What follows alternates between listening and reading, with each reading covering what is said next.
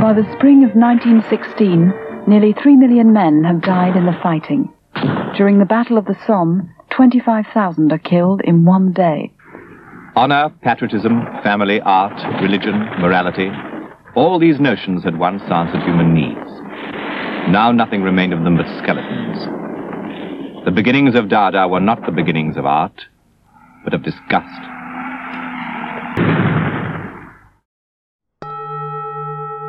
You are listening to Share a Slice with Sean.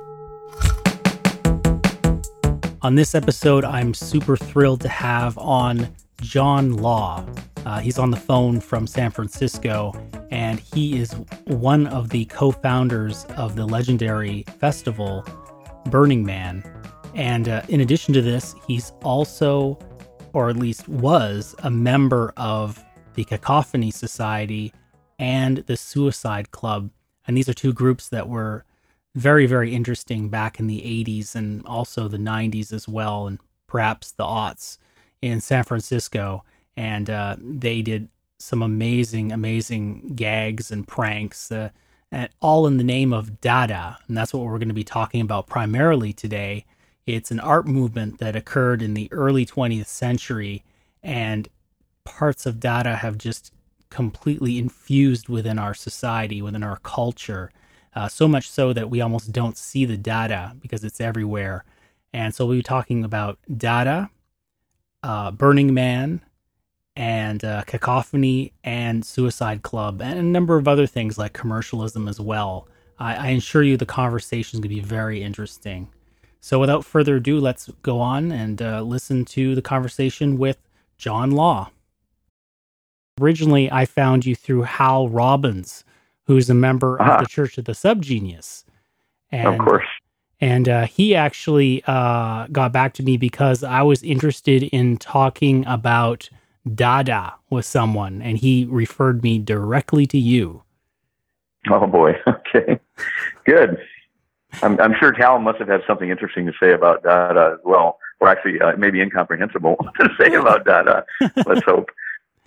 Yeah, actually, and this is going to be kind of interesting because I'm sure most of my listenership doesn't really know anything about the Church of the Subgenius. So that's a completely different discussion there. They're actually a group that sprung out in the early 80s, actually.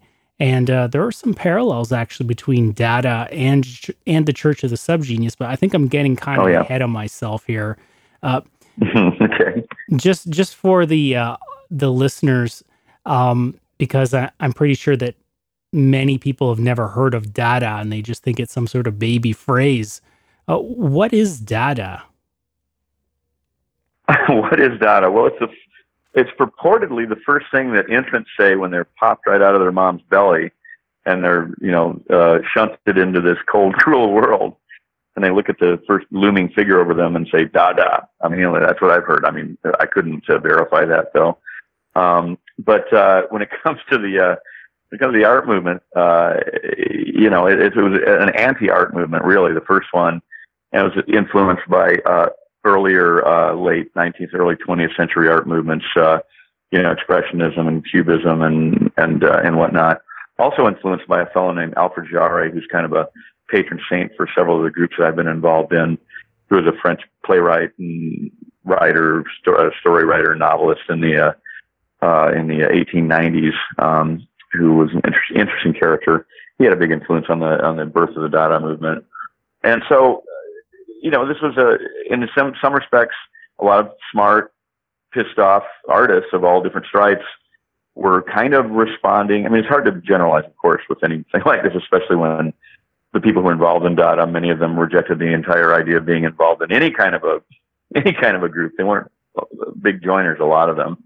But with that said, a general take on Dada would be that it was in part a response to the horrors of mechanized warfare that were, exposed during World War I. Truly horrifying stuff that had never happened in past history, where walls of lines of old infantry and cavalry on horses were mowed down by these new modern killing machines. And so this was such a shock to the sensibilities of people of Europe that, you know, people were just horrified. It's like, what kind of a world are we creating here? So, and this was a response that a lot of artists had, and also I think their disdain for the growing, the growing idea that art was primarily becoming a commodity, and it was shifting out of the Middle Ages, where artists were typically patronized by wealthy or by the church, and shifting into another era where art was slowly being consumed in a certain respect by advertising and propaganda. And so I think a lot of the artists that were in this, or were ascribed to being in this movement, were in that kind of a category, responding to these things. And so they made what some of them referred to as anti-art. They wanted to shock bourgeois sensibilities and get people to think. I think they wanted to get people to think about the world that we live in, as art should do, good art should do. Advertisements and commercial items are displayed as anti-art objects to show that the simplest object can be revealing. Banal newspaper ads become dramas which reveal the most secret desires. Anything goes in collage: rubbish, bolts, buttons, anything with image value that is irrational, disconcerting. Glim, glim, glim, bim, bim, grim, glim, glim. Even in language. We're on an audio medium here, so unfortunately, I can't really show anyone this right now. But I guess what I could do is maybe get people thinking about if they've ever seen Monty Python, some of the collage work in that, some of the cartoons, to an extent, or maybe even, if you've ever seen any kind of it's a sort of a collage work, and you have this kind of collage work both visually with items all plastered together, either different objects that they're divorced from their original use and they're put into this art. Correct. Or you have, advertising, like soap advertising and all these old ads that were just taken out and they were removed from their original purpose, which was to, cajole people to buy things, and built into art. You have this, and you also have the same thing in word as well. In spoken word, you'll have these sort of mixes and matches of different words where you just take the words and you cut them out of a newspaper, you throw them into a bag, and you just recite them. Right, or the Exquisite Corpse. The Exquisite Corpse, which is a great example. It came a little bit later, of one writer writing one or two lines using a couple of common characters, and then folding the paper over, and so that the next writer coming along will read the last two sentences of the last part of the text, and then write two or three or four more lines, and then fold it over on and on, with multiple writers writing one text, only understanding immediate part of it right before their writing part. So basically, the collective mind writing the play or the story or the poem. This came a little bit later with the surrealists, but right. Also a pretty cool way of mixing up literature, mixing up language.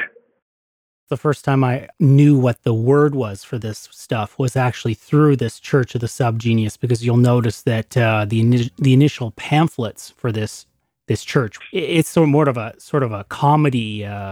It's a comedy, but it's all kind of comedy. That's the thing with DADA, right? Yeah, but it's dark comedy. Yeah, it's dark comedy. Sure. So you'll have the original evangelical screeds of the Church of the Subgenius, which is a direct parody of the kinds of things that were coming out of the Jack Chick tracks.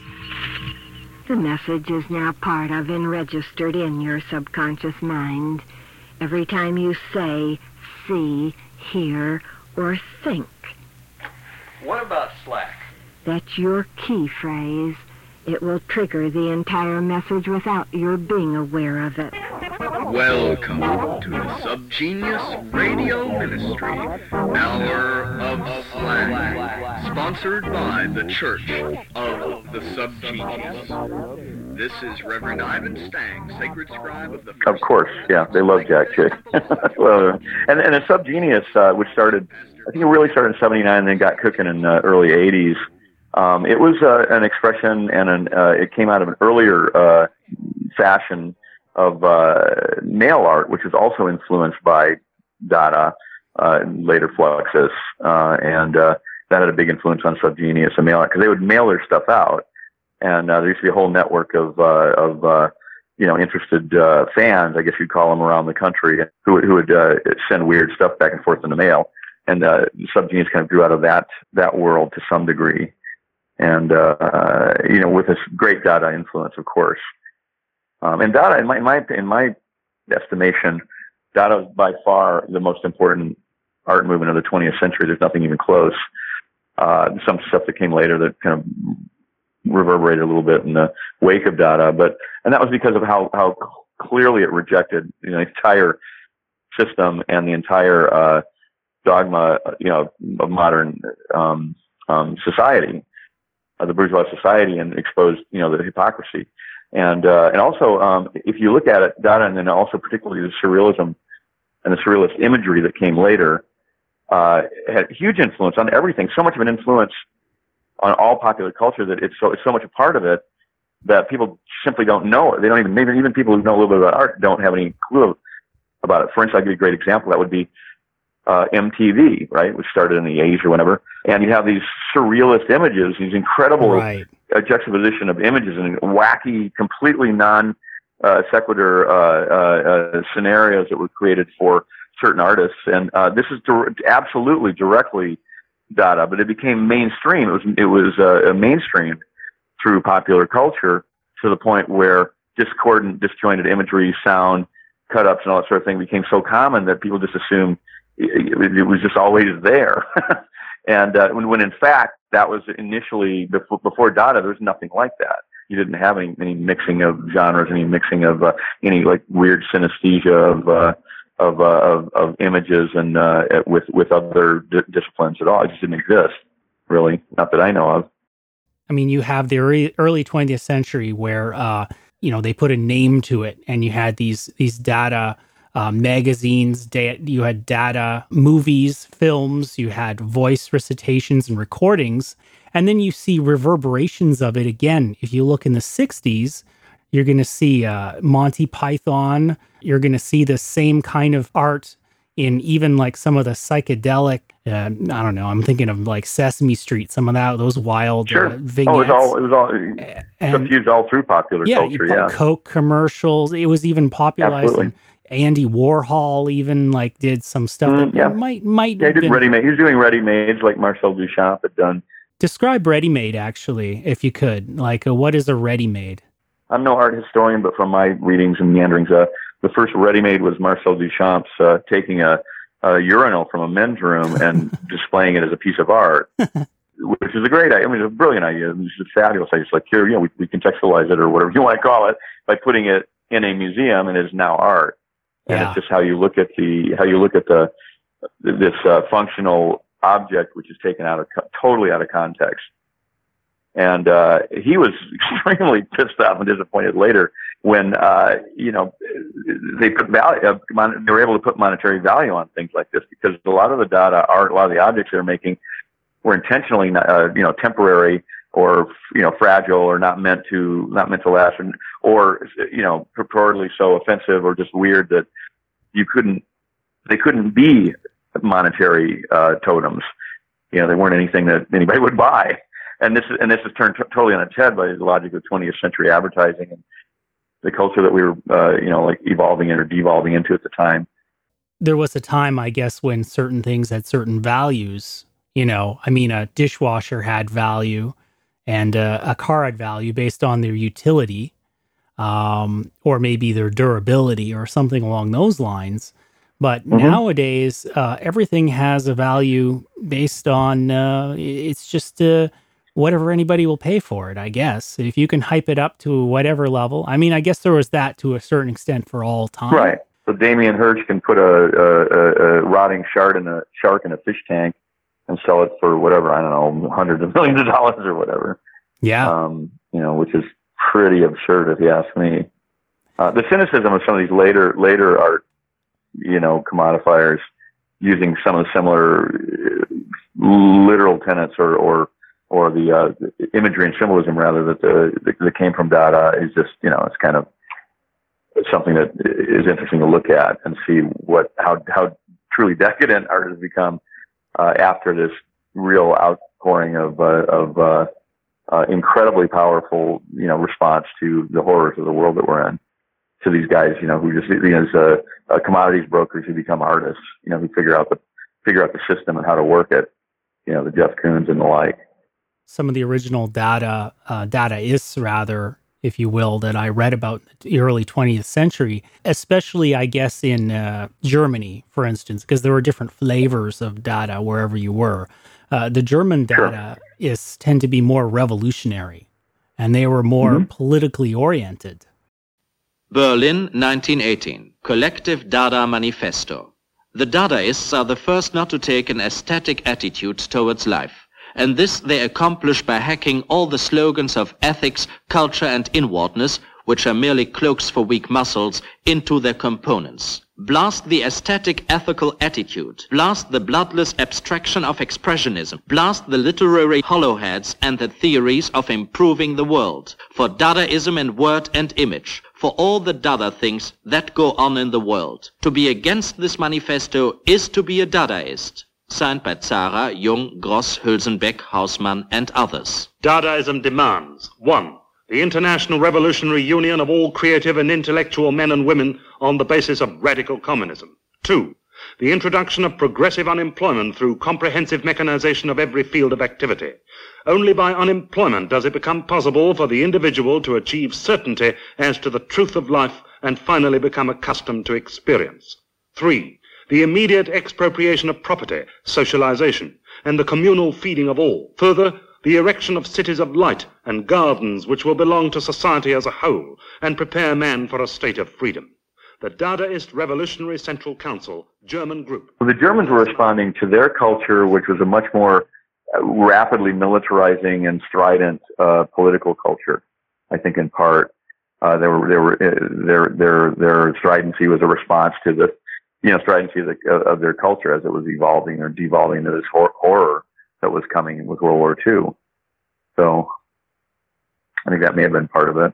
To a certain extent, maybe the Discordians, and then maybe later on the Subgeniuses. Oh, sure. I mean, these are all, the Discordians came out of the 50s or the early 60s, if memory serves, and that was a very, them along with the Beatniks, and maybe also, some of the lowbrow types. Yeah, but all of these things that you're mentioning, they're all influenced by heavily influenced by Dada, all of them. They're coming out of that strict kind of mold that if you want to, cast a wide net around the 50s, there was this tightening of the culture. And then, I don't know, I mean, I'm very young. I didn't live very much through this, but it seems like things tightened up again in the 80s, and you had Reagan, right? And you had the world on the brink of, total disaster as far as people could see. And it was like there needed to be some sort of valve or vent that had to be loosened. Yeah, punk rock popped up, right around that time, coming out of the late 70s and early 80s as a response to that, which punk rock was also important aspects of the punk rock movements in London, New York, San Francisco, were influenced very much so by Dada, by some of the succeeding art movements.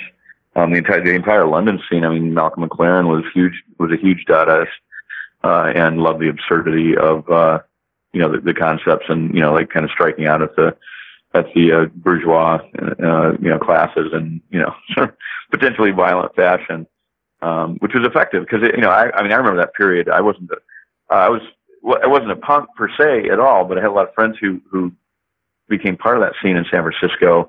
And we went to a lot of the clubs, and I was in a group called the Suicide Club at the time, which was sort of a different thing, a much smaller group and much more insular, interested in urban exploration and pranking, street pranking, that sort of thing. But there was a lot of crossover with the punk scene. And when it first started out in San Francisco, it was an art scene. It wasn't like any kind of a hipster.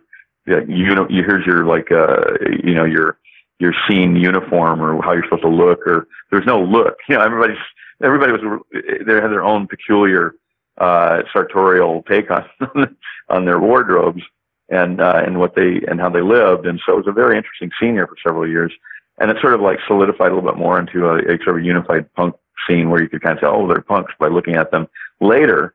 But the thing about that was interesting, the thing about that scene, that upswell in the punk era was that it took several years for the general public to figure out what was going on. And in the interim period, they were frightened by it. Punk was really scary. It's really scary to people. We're looking back on it and knowing some of the principles now and knowing the history, it seems kind of silly. It's like your parents being freaked out by Ozzy Osbourne and Black Sabbath, but they totally were at the time. Very upsetting to the general public.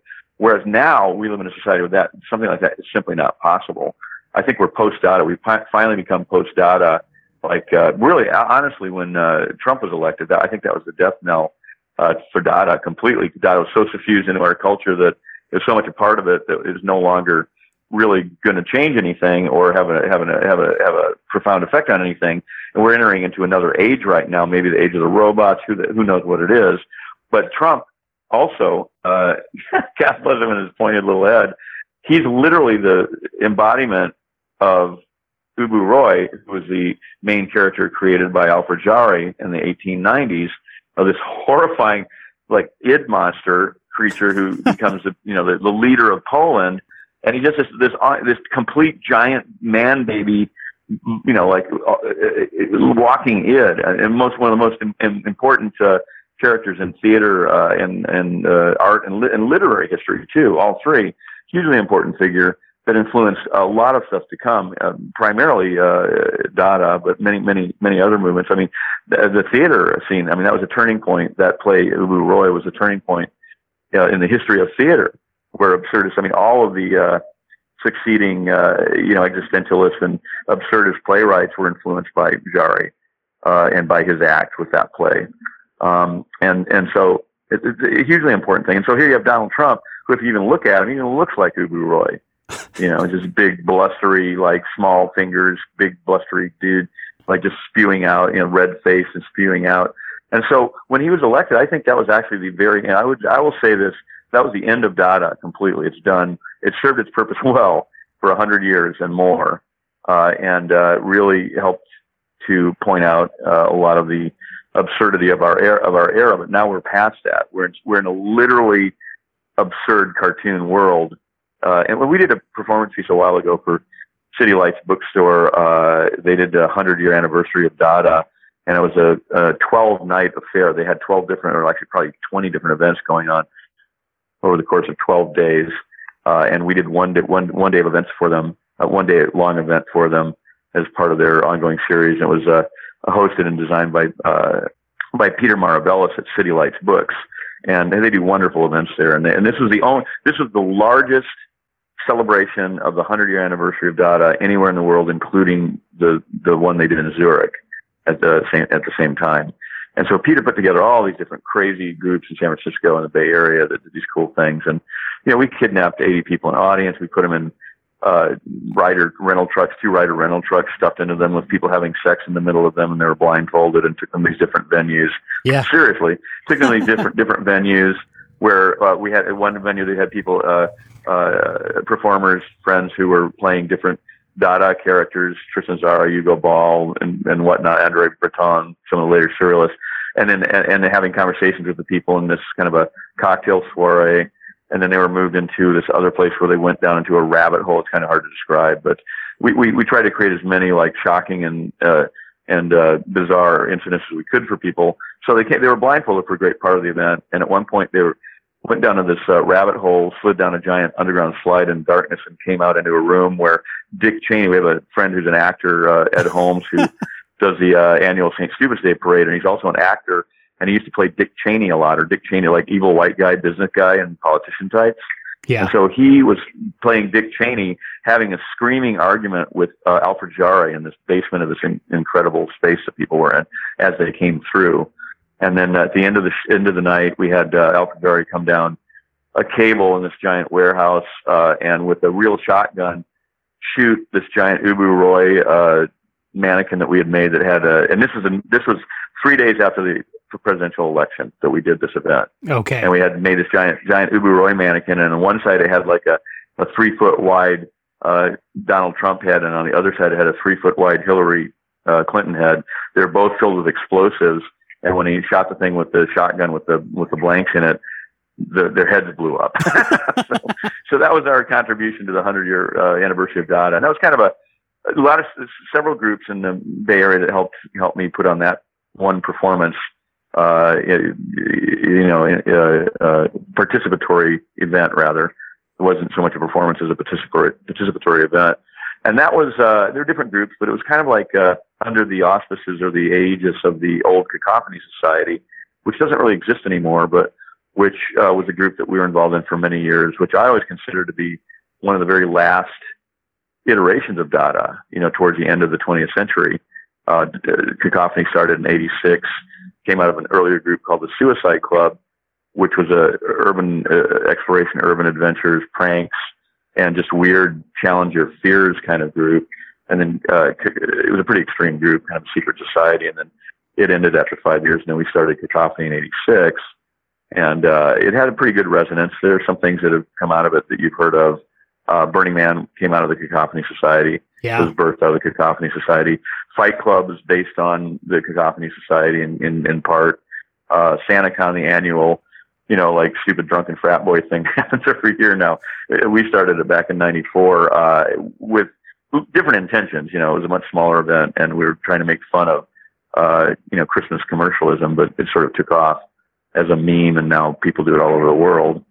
But those are actions I consider to be definitely the children of DADA, and sort of in a lot of ways the last gasp of that, I think, of that 100-year span of its influence. I mean, I may be getting a little, maybe I'm making some assumptions here, but and I don't know what's going on in other places in the world in regards to the finality of the century of DADA, but that's what we were doing. So I don't know. I mean, the first time I heard about it was actually on Hal Robbins' radio show there. So okay, well, Hal did he did a piece for my event that we did for City Lights. Yeah. Yes, he did. He did a wonderful speaking piece for it. Yeah. Yeah, and Hal's also at Burning Man pretty regularly, from what I hear. I've never actually been to Burning Man, so I have no idea. It's a paying gig for Hal, so that's why he still goes. Burning Man is a giant party where a corporation that owns Burning Man has partnered with the Silicon Valley corporations to keep their worker force happy. After working 50 weeks out of the year, 150 hours a week or whatever they make those poor kids work, they get to go out for a week-long party, paint themselves blue, get naked, paint themselves blue, do some acid, and fuck somebody they just met. That's what Burning Man is now. Get really dusty.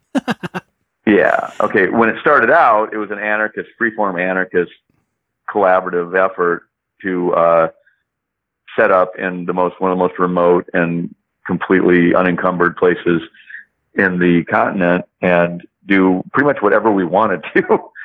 And that's how that thing got started, and was sort of like that for many years to go. Now it's a big event. There's still some great things that happen at it, and still some people who get a lot out of it, but it's much more of a commercialized, and that's what they'll say it's not. They'll say it's not, but it is. You see a lot of the Instagrams, and they're just like, I mean, it looks like a great time, and there's a lot of very beautiful people. Great party. Let me tell you. But I remember watching a documentary about Burning Man, and about it being just setting fire to a much smaller man, I guess, on the beach. And at San Francisco, was it that it first? Where did that first that's start? right. Yeah, that's right. Beach. San Francisco Baker Beach. And there was only maybe how many were less than 50 you guys there that first year? Well, the first time that the figure was burned on Baker Beach, there were probably about 20 people. What you saw was a recreation of that first time, because it was a total recreation. They won't say that it was, but it was a recreation of the first time. That event, Burning Man, also started in 1986. It was influenced by a woman who was doing summer solstice parties on Baker Beach, right by the Golden Gate Bridge, beautiful beach right by the Golden Gate Bridge, and the outflow of the Golden Gate Bay, San Francisco Bay out into the ocean. Wonderful one of the most scenic spots in the world, really. And so this woman, Mary, I'm not going to mention her last name because she's a little uneasy about being affiliated. She doesn't want a bunch of hippies coming over and trying to talk to her. But she was doing these events on Baker Beach where she'd invite her friends to come there and she'd bring some art and they would burn it. And this was in the late 70s, early 80s. And she was a member of the Suicide Club back in the day. And in the late 70s, which is a group that I was in when I was a teenager. So Mary started doing these things in the mid 80s, and then these two guys, Jerry James and Larry Harvey, knew her and were coming to her event. And right around the same time, they the rumor is they saw the movie Wicker Man, and that in conjunction with Mary's burning things on the beach thing, that was where they got the light bulb moment. But who knows? I mean, there are a lot of stories about that. And so the Cacophony Society, we joined up with them a little bit later, and then made it into an actual event. It was just kind of a bonfire on the beach at that point in time. We made it into an actual event because we were doing larger scale events, and took it out to the Black Rock Desert in 1990. My friend Kevin Evans had the idea. He and I had been planning to do a Cacophony event out in the Black Rock Desert, which is a place that we both knew from different events that we've been out there for, different small time, in my case, it was just going out with friends to go exploring. And Kevin had been out there for a wind sailing thing that a small group did out there, Planet X group did out there in the late 80s. Mm-hmm. And so when we found out that we both knew the location, like, hey, let's do an event out. We have to do a Cacophony event out there. How great would that be? So we were planning it, and at the same time, we were doing Burning Man on Baker Beach, which happened once a year, happened at the solstice, June 20th or whatever, 22nd. And we got shut down on Baker Beach that year, June of 1990. And so Kevin had the great idea. He says, well, we're doing our thing on Labor Day out in the desert. Why don't we bring along the man? Why don't we talk to Jerry and Larry and bring along the man and do that? And so that's how Burning Man moved out to the Black Rock Desert. That's how we got out there. And there were 70 people the first year that we went out. And we called the event Bad Day at Black Rock, the San Francisco Cacophony Society Zone Trip number 4. Was actually what it was called. And that was the first one in the desert, 70 people. And it doubled into size every year, and it became larger and larger. It was a very DADA event. I mean, extremely DADA event. There were no rules and no expectations. People could bring out whatever they wanted and do whatever they wanted. And so this open palette allowed for a lot of creative thought, a lot. And but by the fourth, fifth year on the desert, it was getting so big that it clearly had to become a more controlled event, or it had to end, one or the other. And so in order to make it a more controlled event, it actually ended up becoming a business, which they never told me. I mean, after I left, nobody really told anybody it was a business. They kind of let people think it was a nonprofit for many years, which it wasn't. It was a for-profit event, and still is, to this day, although they have a couple of nonprofit groups that are affiliated with it. And so it just became this giant, massive, spectacular spectacle. Yeah. And a commodity in a way, a good one. It's a good product. You pay your $400, $500 for a ticket, another $2,000 to get your, to be able to go out there. And, basically it's a party for rich tech kids for the most part. Exactly. My wife is black, and she said that she's never she doesn't know any black folk who go out there. Few. I mean, very it's few. All just very few. It's kind of like camping, it's like you don't see a lot of, you just see a bunch of kind of upper class white people who camp, generally speaking. Yeah. And they're running around naked on drugs, and there's some great art there, and there's some great stuff that happens. And with all that said, there's an underclass there that actually runs that city. It's a city of 70,000 people, and there's an underclass which is called the DPW, the Department of Public Works, and there are other groups, other functional groups that are part. And these are paid, and in most cases volunteer, but in some cases paid employees of the Burning Man organization. But they have a whole subculture, which is quite interesting. That's the most interesting thing about the event now, I think, is the DPW group, because these are mostly younger people. Some of them are getting older now, who are kind of roustabouts, a lot of whom work on different events through the course of the year. They work on Coachella or another festival. They kind of follow the festivals and work on them. So it's sort of an itinerant working class.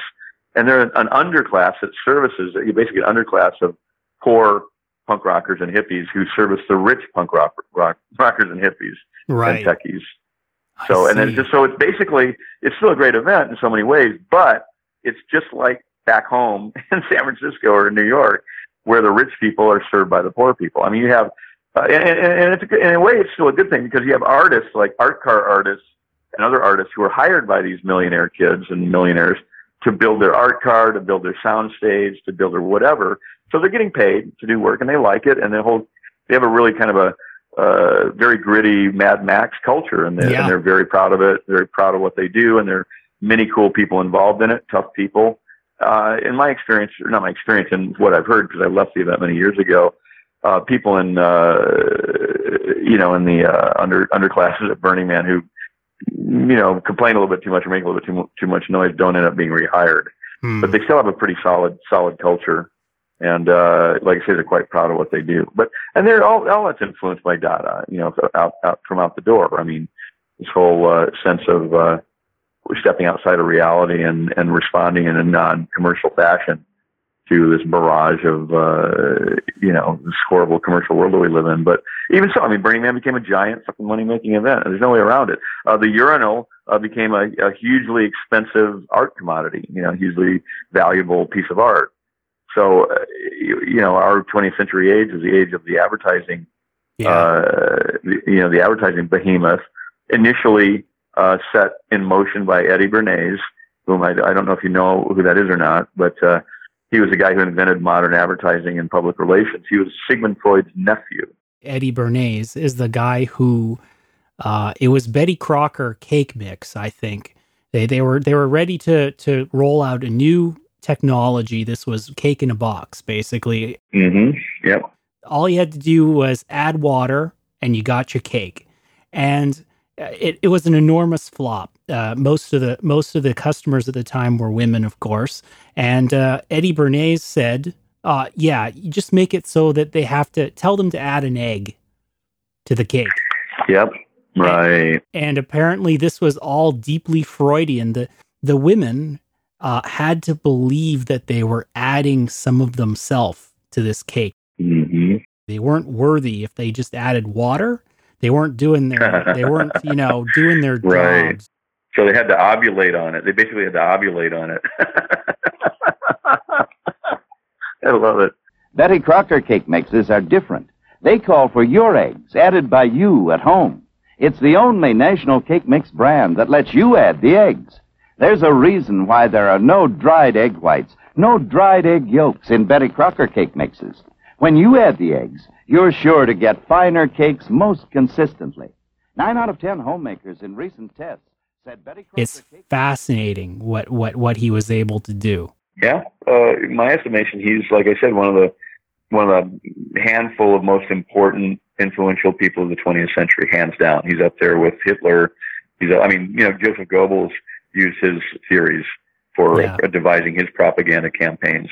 I mean, the dude had when you look at culture, popular culture, and American popular culture, and how it's suffused out into the rest of the world, in China, Europe, to some degree, Russia, that was all from our culture of commercialism and advertising. Yeah.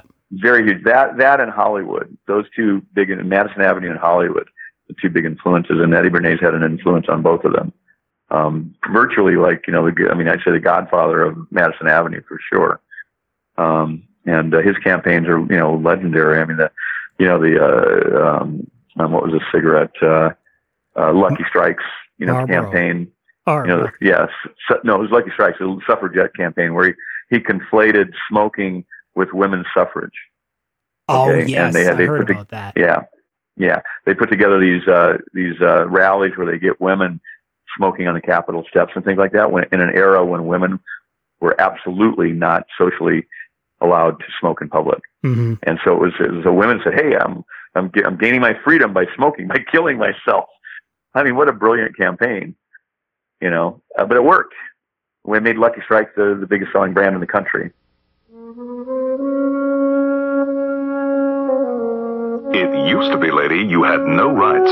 No right to vote. No right to property. No right to the wage you earned. That was back when you were laced in, hemmed in, and left with not a whole lot to do. That was back when you had to sneak up to the attic if you wanted a cigarette. Smoke in front of a man? Heaven forbid. You come a long way, baby, to get where you got to today.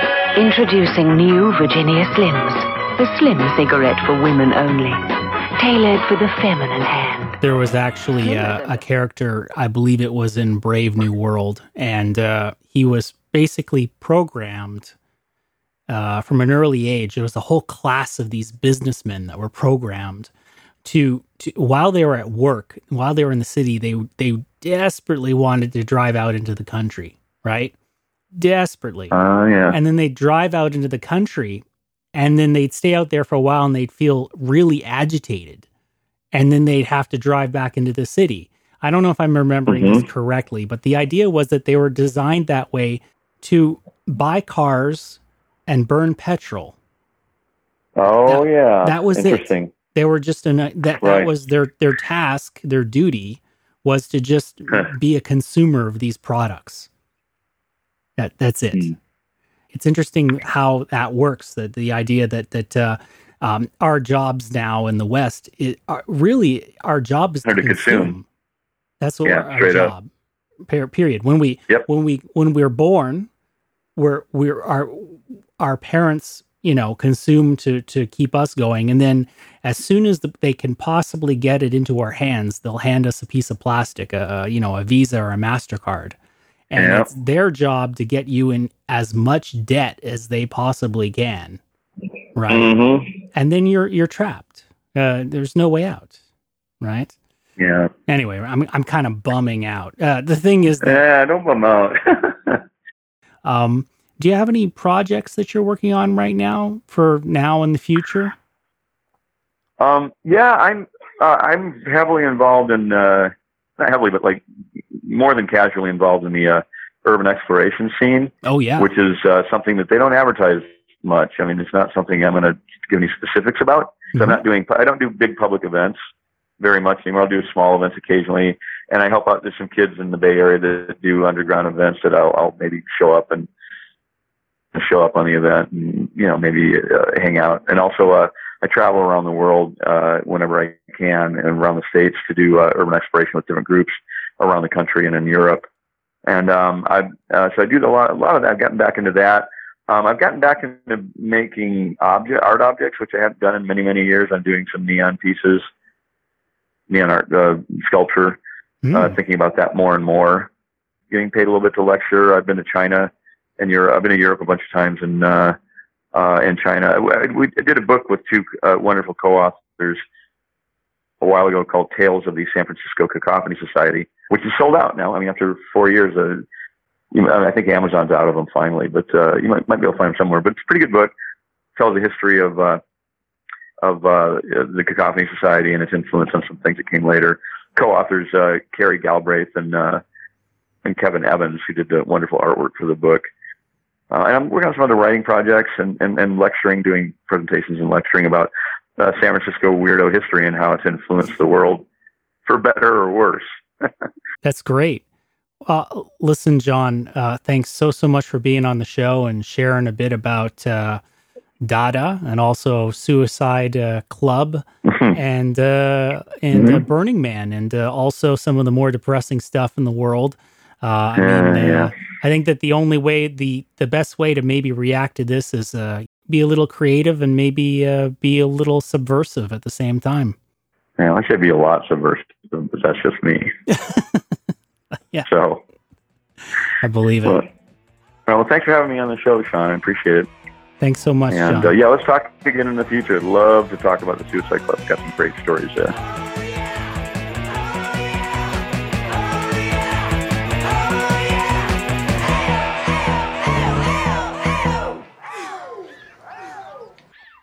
So thanks so much for listening to this episode. I'd also like to thank John Law for being on the program too, and let you all know that I plan on having another episode with John. We're going to do the taping in December, so hopefully that'll be out in January. We're going to be talking more about John's time in the Cacophony Society and also in the Suicide Club as well. So it should be very, very interesting. I'd like to thank the Fantastic Plastics as well for the theme song.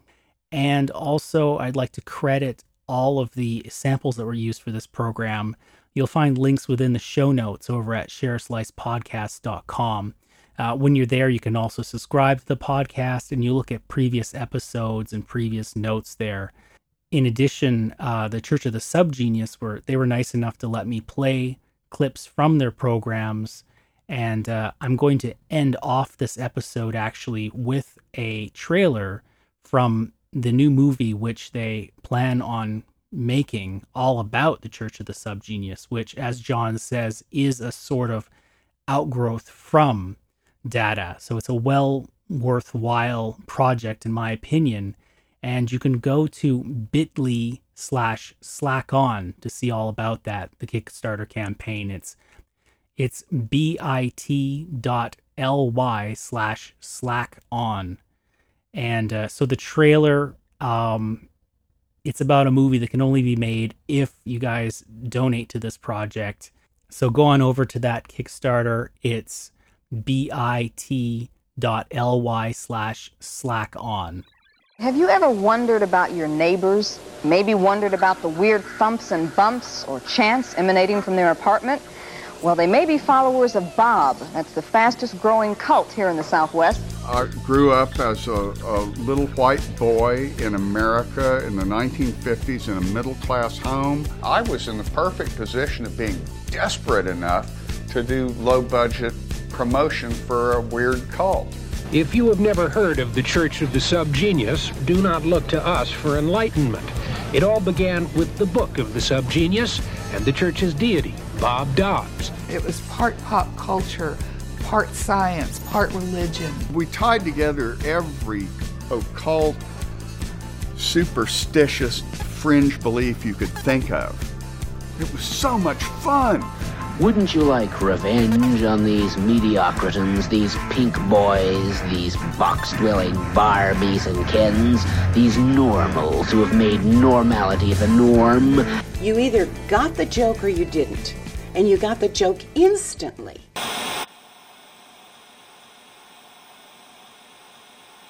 My name is J.R. Bob Dobbs, and I'm working exclusively with a team of filmmakers on a documentary about the Church of the Subgenius. It's time for my story to be told. This film team wants to expose it, and all the Subgenius are ready to talk. I just loved the brotherhood of guys talking about this made-up religion. It was a great release, you know, to have all this nutty stuff in your head and then find like-minded people to, you know, express it with. We were aware that we were sort of influencing other people. What they got was, you know, people were joining the church. We were getting better known outside of Dallas. Mark Mothersbaugh came by. David Byrne, he had become a Subgenius minister. It's called the Church of the Subgenius. The church was always meant to never be mass marketable. Is the world going to end? That's what I'm asking you. The audience kind of took over. I feel like I'm part of something now. Yeah, I feel like I'm finally being represented by something. That moment of realizing this thing goes farther than I ever imagined. All of a sudden, it got very real. Bob Dobbs, the icon of the Church of Subgenius. You have seen this guy's face stickered or stenciled somewhere, haven't you? This Subgenius filmmaking team can only make this documentary if you send piles of cash and share this exceptional project on your social media outlets, flying saucer radars, and obviously smoke signals. This is not a drill. We need you. With only 30 days in the campaign to raise the dough, it's all or nothing. Support us now. You got a back to get slapped. John the Big Go.